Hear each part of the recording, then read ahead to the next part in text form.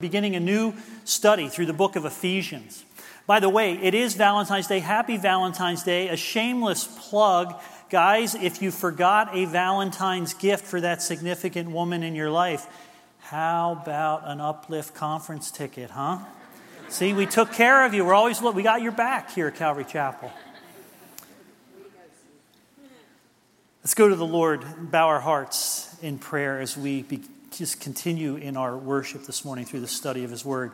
Father, I am so encouraged by the songs that we've sang this morning, the lyrics, God, that reinforce the tremendous work that you are doing in the heavenly realm on our behalf, the foundation that you provide, Lord Jesus. And God, I know as a group of your church, as we gather with this many, Lord, there are many foundations that have been shaken this week, shaken this morning. All different causes of that shaking, Lord. You are the one that holds all things together. And you are our firm foundation. You are our strong tower. God, may we rest upon you. Lord, I pray that you would encourage the brokenhearted here this morning, that you would uplift the heavy laden. And Father, you would bring your word of truth to life for us, as only you can do. We pray this in Jesus' name. Amen. There is a story of the great collector of art. He's actually a billionaire publishing mogul of the 20th century named William Randolph Hearst. Some of you may have visited his castle out in San Simeon, California. It has one of the most incredible art collections you'll ever see. There's a story that one time he was looking through an art catalog and he came across a series of classic works, and they just so stirred his heart that he had to have them.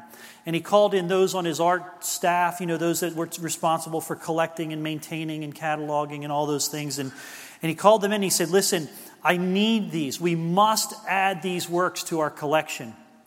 I don't care who owns them, what it costs. Please go find them and bring them into our collection so that they can be displayed here. So that team went off. This is before the internet or anything. Of course, it took a lot of research and a lot of work. And they came back a couple months later and they said, sir, we're sorry to disappoint you, but we cannot locate those works anywhere. It's as if they've disappeared off the face of the earth. And he says, that's not an acceptable answer. You must find them. I don't care what the cost is. Go out there and get them and bring them to us so that we could display them here.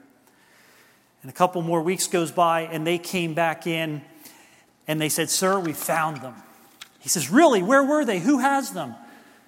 Sir, they were in your warehouse. You own them. They've been yours all along. We're about to open a warehouse of incredible truth, an unshakable identity that is provided for us through the work of the Father, the Son, and the Holy Spirit. This is ours. It's been bought with us for a price. It's been finished. It's been presented to us. It's ours to own. But so many of us walk through life, live our life, are struggling through life, not realizing that this treasure is ours. And Paul is here to present it to us. We're going to spend 2 weeks in this first chapter alone. We'll go through the first 14 verses today, and that will be more than enough to try to accomplish here this morning. The book of Ephesians, like most of Apostle Paul's letters to the first century church, can be divided roughly in half. There is a part 1 which is focused on doctrinal truth, what we need to know. It establishes our place in Christ as followers of His. And then there's the second half, the practical application. Having known that knowledge, having understood your position, then how do you live your life out in His church on this earth? Paul's letter to the church in Ephesus is the same. But I'm going to divide it a little bit more than that. There's this doctrinal section, which we're going to title the word sit. Matter of fact, right there in your Bible, I want you to be note takers in your Bible. Right there at the beginning, right below the title of Ephesians, write these 3 words: sit, walk, and stand. Sit, walk, and stand. And this provides a great outline for us for the study of Ephesians. It's not my outline. It comes right from the book, but it was first, I think, penned by the Chinese church planter and evangelist and preacher by the name of Ni Tao Sang. Now we know him as Watchman Nee. And he wrote a study on the book of Ephesians by that title, Sit, Walk, and Stand. And it provides us with a great overall outline of how this book's put together. First of all, we need to sit, and that's what we're going to do this morning. We're going to sit in awe. Ephesians chapter 2, verse 6 says, "And he made us sit together in the heavenly places in Christ Jesus." And that's the position that Paul has as he's writing this. We'll talk about that more. Later on in Ephesians chapter 4, it says that we should walk worthy. Now that we know our position in Christ and we've taken in and been reminded of this great treasure that's been provided for us, now we walk in that worthy of the calling for which we were called. In other words, that treasure was all not for just, there's a purpose there. We need to walk in that. And then many of you are familiar with Ephesians chapter 6, that great chapter about standing against the wiles of the devil, standing against the enemy. And there's our outline for Ephesians. We're going to, for the first couple of weeks here, look at this doctrinal idea, our position in Christ. We're going to sit and we're going to drink in and we're going to observe this incredible treasure, this unshakable identity that's provided for us. Then we'll learn to walk. And then lastly, because of what Christ is doing in and through us, there will be the need to stand against the enemy.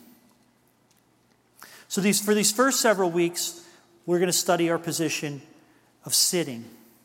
This image of sitting, this image of the seated Savior. See, we're not just sitting, we're actually sitting next to Christ, who sits in heaven at the right hand of God the Father.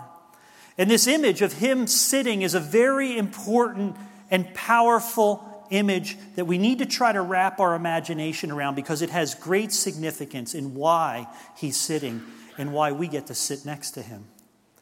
Through the book of Hebrews, there are some key images here because the book of Hebrews is really identifying Christ as our high heavenly priest. Written to the Jewish church, it's comparing Christ and his work as a priest to the earthly priest.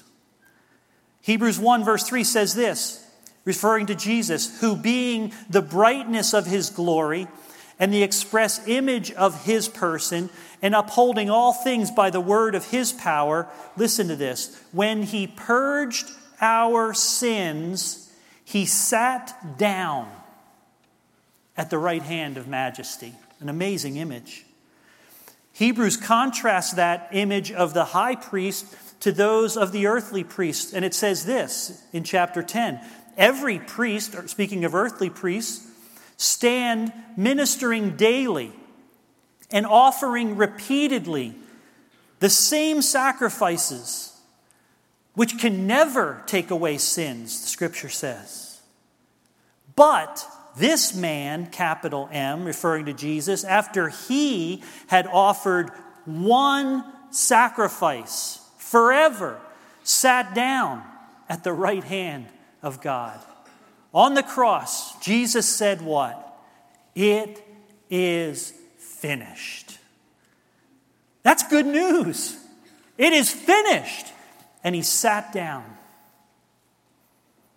This idea of sitting and resting, this finished work of Christ, this is one that doesn't come easy to most of us as human beings. Most of us have in our mind that we need to do something. We need to walk first. If we don't walk, then how will we ever reach our goals? What can we attain without effort? How can we ever get anywhere if we don't move? But Christianity is different. It doesn't begin with a big do, D-O. It begins with a big done, D-O-N-E. You see, sitting is a position of rest, something the work has been finished. How many times have you ever come into a guest house after a long day's work or come into a house as a guest and they say, hey, sit down, take a load off, relax. But it's contrary to the logic of most of us in the way that we think we need to advance in Christ. But it's contrary to logic. In order to move on as a Christian, in order to grow in our relationship, we need to first learn to sit. This was a principle from the very beginning for God to model for us. Let's go back to the very first days of creation. Think about Adam, the firstborn of creation. Genesis tells us that he was born on what day of creation? What day was Adam born? Anybody? The sixth day. Thank you, I couldn't hear you. The sixth day. So if Adam was born on the sixth day, that's correct. If he was born on the sixth day, then the first full day of Adam's life was what? The seventh day, which we call what? The Sabbath, a day of rest. How about that? What a deal. Adam is born, gets up, shakes out the kinks, says, hey, what do we got in store for today, God? God says, well, I've been at work all week long, Adam. Look around what I have created. You know what we're going to do today? Have a seat. Rest. You see, from the very beginning, God works first before he rests, while man must enter into that rest before he can work. It's an incredible image. It's because of God's creation was complete that Adam's life could begin with a day of rest. And this is one of the first brushstrokes of the gospel message. The idea that the work of redemption through his Son, Jesus Christ, is completed. And that when we recognize it, when we hear it, when we understand it, when we believe it, we enter directly into that rest. Paul's one of the great doers of the New Testament. Amazing what he's accomplished in his missionary journeys. Now writing a letter back to that church that he planted back in Acts 19, Acts 20. You can read about that, the church in Ephesus there. Paul was a doer, though. And maybe it's no coincidence that it would be from a Roman prison where Paul was forced to sit. God looking at this great doer saying, you just still don't get it, do you, Paul? I tell you what, I'm going to sit you down in Rome. And you're going to get it. And it's from that prison that Paul writes this perspective. By the way, Watchman Nee, who wrote that great study on Ephesus, he would spend the last 20 years of his life in a communist Chinese labor camp where he would die in 1972. So Paul sitting here reflecting on this position of seated next to the Savior. And he's opened up this storehouse of treasure and he drafts a letter to the church in Ephesus, addressing it to the saints, the set-apart ones, the sanctified ones. We need to remember that we are set apart. You're a saint. Doesn't have to go to any committee. You don't have to verify miracles. You don't have to have a devil's advocate there to tell you how messed up you were. We know all that about ourselves. God doesn't address us as saints because of what we've done. He addresses us as saints because of what he's done in us and through us. When he sees you and he sees me, he sees Christ and he says, saint. You're sitting next to a saint this morning. Look around. You can go home, tell your neighbors, hey, I was in church. There was a saint sitting next to me. And Paul begins to write to these saints in Ephesus. He begins with this statement in verse 3. He says, blessed be the God and Father of our Lord Jesus Christ, who has blessed us with every spiritual blessing in the heavenly places. Every spiritual blessing. And then he goes on and he's going to unpack these blessings for us. Paul erupts here into just eruption of praise. It's almost as if he's having difficulty containing himself. As a matter of fact, in the Greek language that he wrote this in, that this was first recorded, it's one continuous run-on sentence for the next 14 verses. Some 120 words in the Greek. It's the longest sentence in all of the New Testament in the original language. He just can't contain himself. What are those blessings? And in the midst of them is this great image of the Trinity. Blessings that come from the Father, God the Father. Blessings that come from God the Son. Blessings that come from God the Spirit. Let's read them together. Starting at verse 3 again. Blessed be the God and Father of our Lord Jesus Christ, who has blessed us with every spiritual blessing in the heavenly places in Christ. He would say that some 27, in Christ Jesus, or in Christ, some 27 times in this letter. Listen, as you're going through this, I encourage you, circle the word he, circle the word him, circle the word his. It's all about him in this. It all comes from him. Just as he chose us in him before the foundation of the world, that we should be holy and without blame before him in love, having predestined us to adoption as sons by Jesus Christ to himself, according to the good pleasure of his will, to the praise of the glory of his grace, by which he made us accepted in the beloved. In him, verse 7, we have redemption through his blood, the forgiveness of sins according to the riches of his grace, which he made to abound toward us in all wisdom and prudence, having made known to us the mystery of his will, according to his good pleasure, which he purposed in himself, that in the dispensation of fullness of times he might gather together in one all things in Christ, both which are in heaven and which are on earth, in him. Verse 11, in him also we have obtained an inheritance, being predestined according to the purpose of him who works all things according to the counsel of his will, that we who first trusted in Christ should be to the praise of his glory. Verse 13, in him also you trusted, after you heard the word of truth, the gospel of your salvation, in whom also, having believed, you were sealed with the Holy Spirit of promise, who is the guarantee of our inheritance, until the redemption of the purchased possession, to the praise of his glory. And then Paul takes a breath. He can't contain himself. What are these truths? Let's break these down just so if you're a note taker, look at what God the Father does for us. We'll look at each of these packaged up. God the Father, God the Son, God the Spirit. First of all, God the Father. Verse 4, he has chosen us. Now we're going to come back and we're going to spend more time talking about that this morning than any of these others, because we need to try to understand that a little bit. This idea of election, of predestination. This passage speaks of that perhaps more strongly than any other, and we need to try to process through that. He has adopted us, verse 5. This is a beautiful image, this idea of adoption, right? And we often think of adoption of smaller children, younger children, infants perhaps.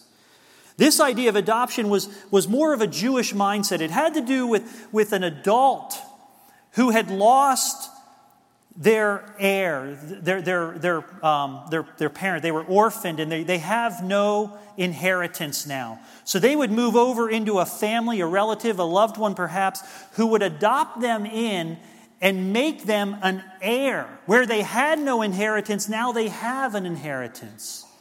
This image, by the way, is the prodigal son, and it's mind-boggling to think about. Remember, the prodigal son, he goes to his father, he says, "Father, give me all that I have coming to me now." And the father does. And he goes out and he blows it. And then he comes back home. The father waiting, eagerly watching, will he ever come home? He comes home. Now he's already had his inheritance and he's blown his inheritance. He comes back home and his father adopts him again. Brings him in. Puts a robe on him and puts what on his finger? A ring. That's a signet ring. It would be a signet ring that would enable him to speak on his father's estate, on behalf of his father's estate. He made him an heir. Once again, it's mind-boggling. Paul says, God's done that for you. He's accepted us in, again, why? Verse 6, because of the beloved. You're accepted not because you're special, but because Jesus Christ is special. Because of the work that he's done, you're accepted in, adopted, chosen. God the Son, verse 7. God the Son has redeemed us. This idea of the purchasing out of slavery, out of bondage. Paying the price, the incredible price to purchase our freedom from the bondage and slavery of sin. Through that price, forgiven us, verse 7. Revealed His will to us. We're going to look at this more in the weeks ahead, especially next week. But there's this idea of God's will being given to us for a purpose. A dispensation. He's given you knowledge through His Spirit that no one else has. Those that don't know Him, they don't have that knowledge. You and I have access to it. His Word comes alive to you. He speaks through it. And He has given us, verse 11 and 12, an inheritance again. Literally even, not only given us an inheritance, but He has made us an inheritance. And then lastly, what has God the Spirit done for us? What is God the Spirit doing for us? And we'll look at these before we close. He has sealed us. We'll come back to that. And He has guaranteed us. We'll come back to that and close with that in a little bit. But I want to look back here at this work of the Spirit, of God the Father in verse 4, where it says that He has chosen us. Look at this verse. Just as He chose us in Him. When? Before the foundation of the world, that we should be holy and without blame before Him in love, having predestined us to adoption. Mind-boggling. This passage, perhaps more than any other passage in Scripture, provides this clear doctrine of what the Bible, what theologians call election, predestination. And this is a doctrine that can confuse us and confound us. But it's something that we need to spend a little bit of time talking about this morning. One of my favorite Bible teachers is Warren Wiersbe. Whenever I'm trying to understand a text, he's one of the first resources I'll reach for. And Warren Wiersbe says of election, he says, try to explain election and you'll lose your mind. Try to explain it away and you'll lose your soul. Well, hopefully we won't do either of those this morning. But this concept of election, this is in constant tension with the concept of man's free will. They remain in tension and always present before us if you're a Bible reader, because the Bible speaks clearly of both of them. Look, for example, right here in this same passage, look at verse 13. Right, we just read about God's choosing us before the foundation of the earth, predestining us. And then verse 13 says, in Him you also what? Trusted. After you heard the word of truth, the gospel of your salvation. So there's this idea of being selected, this idea of being predestined, and then there's this idea of responding and trusting to that. What's going on? Well, there are frequent commands to the unsaved to respond to God's calling of grace. From the old all the way through the end. In Joshua, you remember that classic verse. Some of you might have it in your homes. I don't know about you, but as for me and my house, we're going to serve the Lord. But Joshua says, choose today for yourself. Choose for yourself who you're going to serve. We move into, and through the Old Testament, there's several examples of that. Move into the New Testament real quick, and the precursor, the one who would pave the way for Jesus, John the Baptist, baptizing those that were eagerly seeking to find God and follow Him. John's crying out in the wilderness and saying, listen, repent, repent, repent. The kingdom of God is at hand. Repent's a decision. Stop doing what you're doing. Stop living in sin. Live in obedience. Repent. Jesus would come along in that same gospel, and He would call out and He would say, come to me, all who labor and who are heavy laden. Come to me, come, and I will give you rest. And then all the way to the end of the story that we have revealed to us. In Revelation, again, it says, whoever desires, let him take the water of life freely. Come. Yet at the same time, the Bible's just as clear that no one receives Jesus Christ as Savior who has not been chosen. We read the scripture this morning. Romans 8:29 says that for whom He foreknew, He also predestined to be conformed to the image of His Son.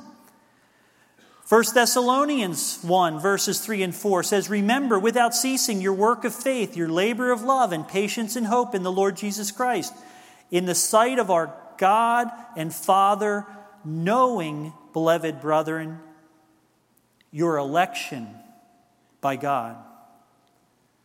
Peter writes to the church, chapter 1, verse 2, to the elect, according to the foreknowledge of God the Father, in sanctification of the Spirit, for obedience and sprinkling of blood of Jesus Christ.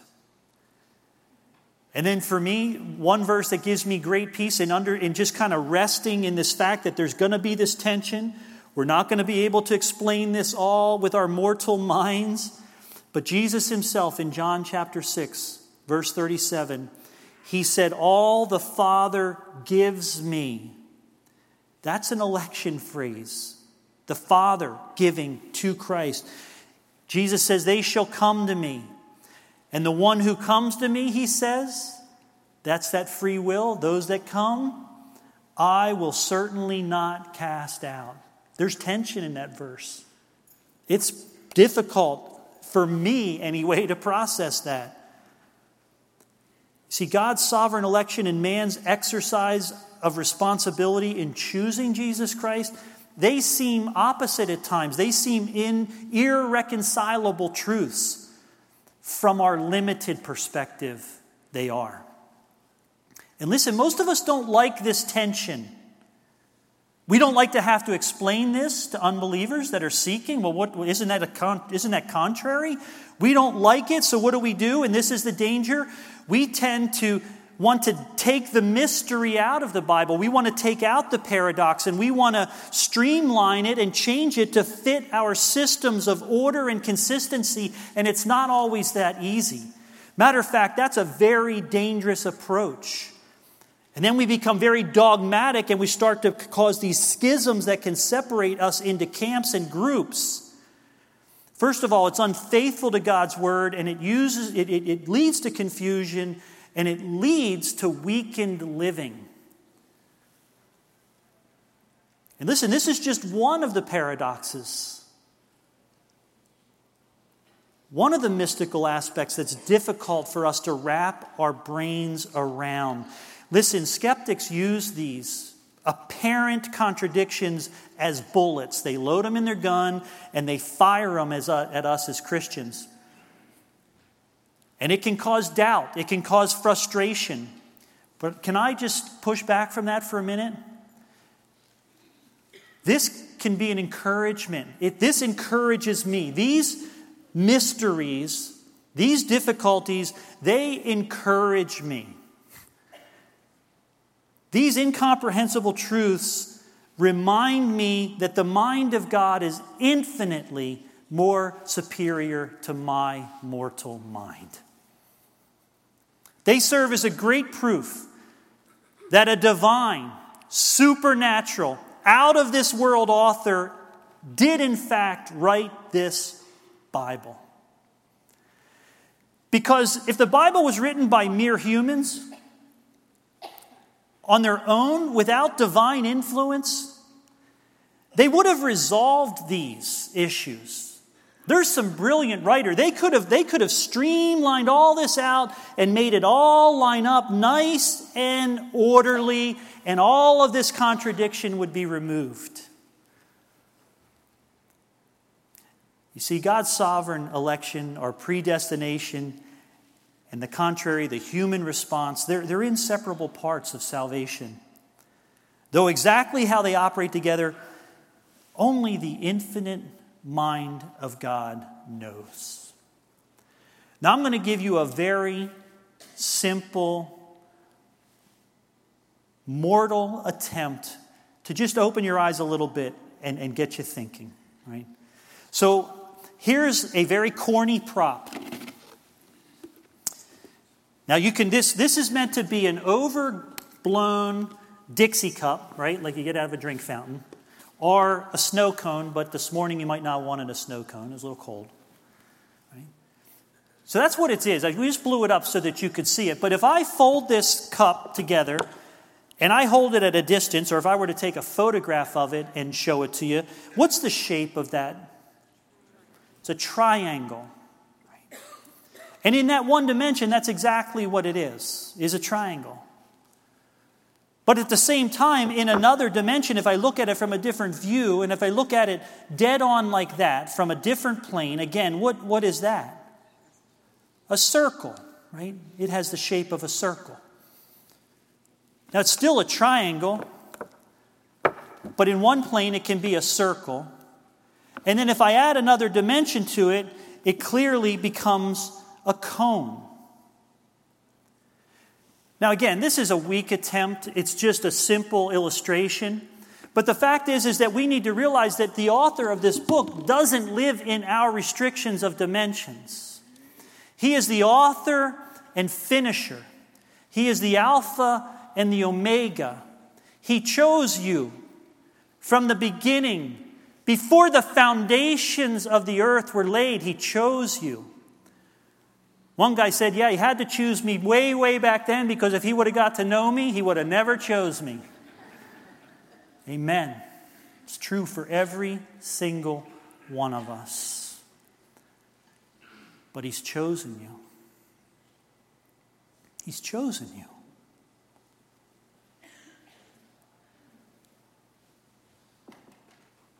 A lot of people don't like this idea of election.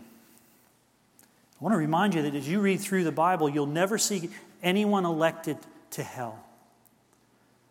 We're all elected into salvation. You're all elected into the riches that we read about this morning. And if you're sitting there this morning and say, well, I don't know if I believe that, and I don't know if I've ever been elected, then get up after the service is over and come down and be elected. It's the only way I can explain it. There is a calling of God because every single testimony I've ever heard in my own testimony is that God drew me. I was a mess and God saved me. He took effort and reached down and changed my life when I was a sinner. It had nothing at all to do to me. That's a drawing. That's an election. That's a chosen. If He's calling you this morning, then be elect. Come down. Repent. Ask Christ to be your Lord and Savior. It's that simple. And it's that complex. As we close this morning, I want to go and look at these last two verses that we read here, verses 13 and 14. Because if there is this calling, if there is this election, if there is this choosing, from the beginning of the foundation, He knew you. He knew this day. He knew your heart. He knew your struggles. And He made known the fact that you're here this morning is maybe a sign of this election. And it says in verse 13, in Him you also trusted after you heard the word of truth, the gospel of your salvation. And as the worship team comes up this morning, I want to look at what that Holy Spirit does. And I want this to encourage you today. Whether you make a decision this morning for Christ or you've been walking with Christ for 20, 30, 40 years, some of you perhaps. I want you to be reminded of the sealing of the Holy Spirit. That response to the gospel is sealed by the Holy Spirit. God sent a gift to you. The very first thing he told the New Testament church, as the resurrected Christ, when he assembled his apostles, and he said, listen, I want you to go to Jerusalem into the upper room and wait. Sit, in other words, sit. And wait for the coming of my Holy Spirit. And when the Holy Spirit comes, he seals salvation for you. I had a couple come up to me this morning, Mark and Kristen Tabor. If you know them, you know that they just adopted a young girl by the name of Addison from Africa. And before Addison could come home, she died in the orphanage. And we had a service for her just a couple weeks ago and gave testimony and celebrated her life, a member of Calvary Chapel of Delaware County. You know what made her a member? Her adoption paperwork. They had gone to Africa. They had got the paperwork all done. And the paperwork came in. You know why? It was sealed. They sealed it. They put an official seal on it and said, Addison is now Addison Tabor. She became a child of Mark and Kristen Tabor. And although she never got to come home, we buried her, celebrated her life as a member of this church because she was sealed. The Holy Spirit has sealed the work that Christ has done. He owns us, he protects us, and he's given us an earnest, a guarantee, a promise that he's going to come again to claim us. Would you stand and worship? Can we celebrate the work that Christ has done? If you want to receive Christ this morning after this song, come down front. There'll be people to pray with you a prayer of salvation that you might enter in, because God has chosen you.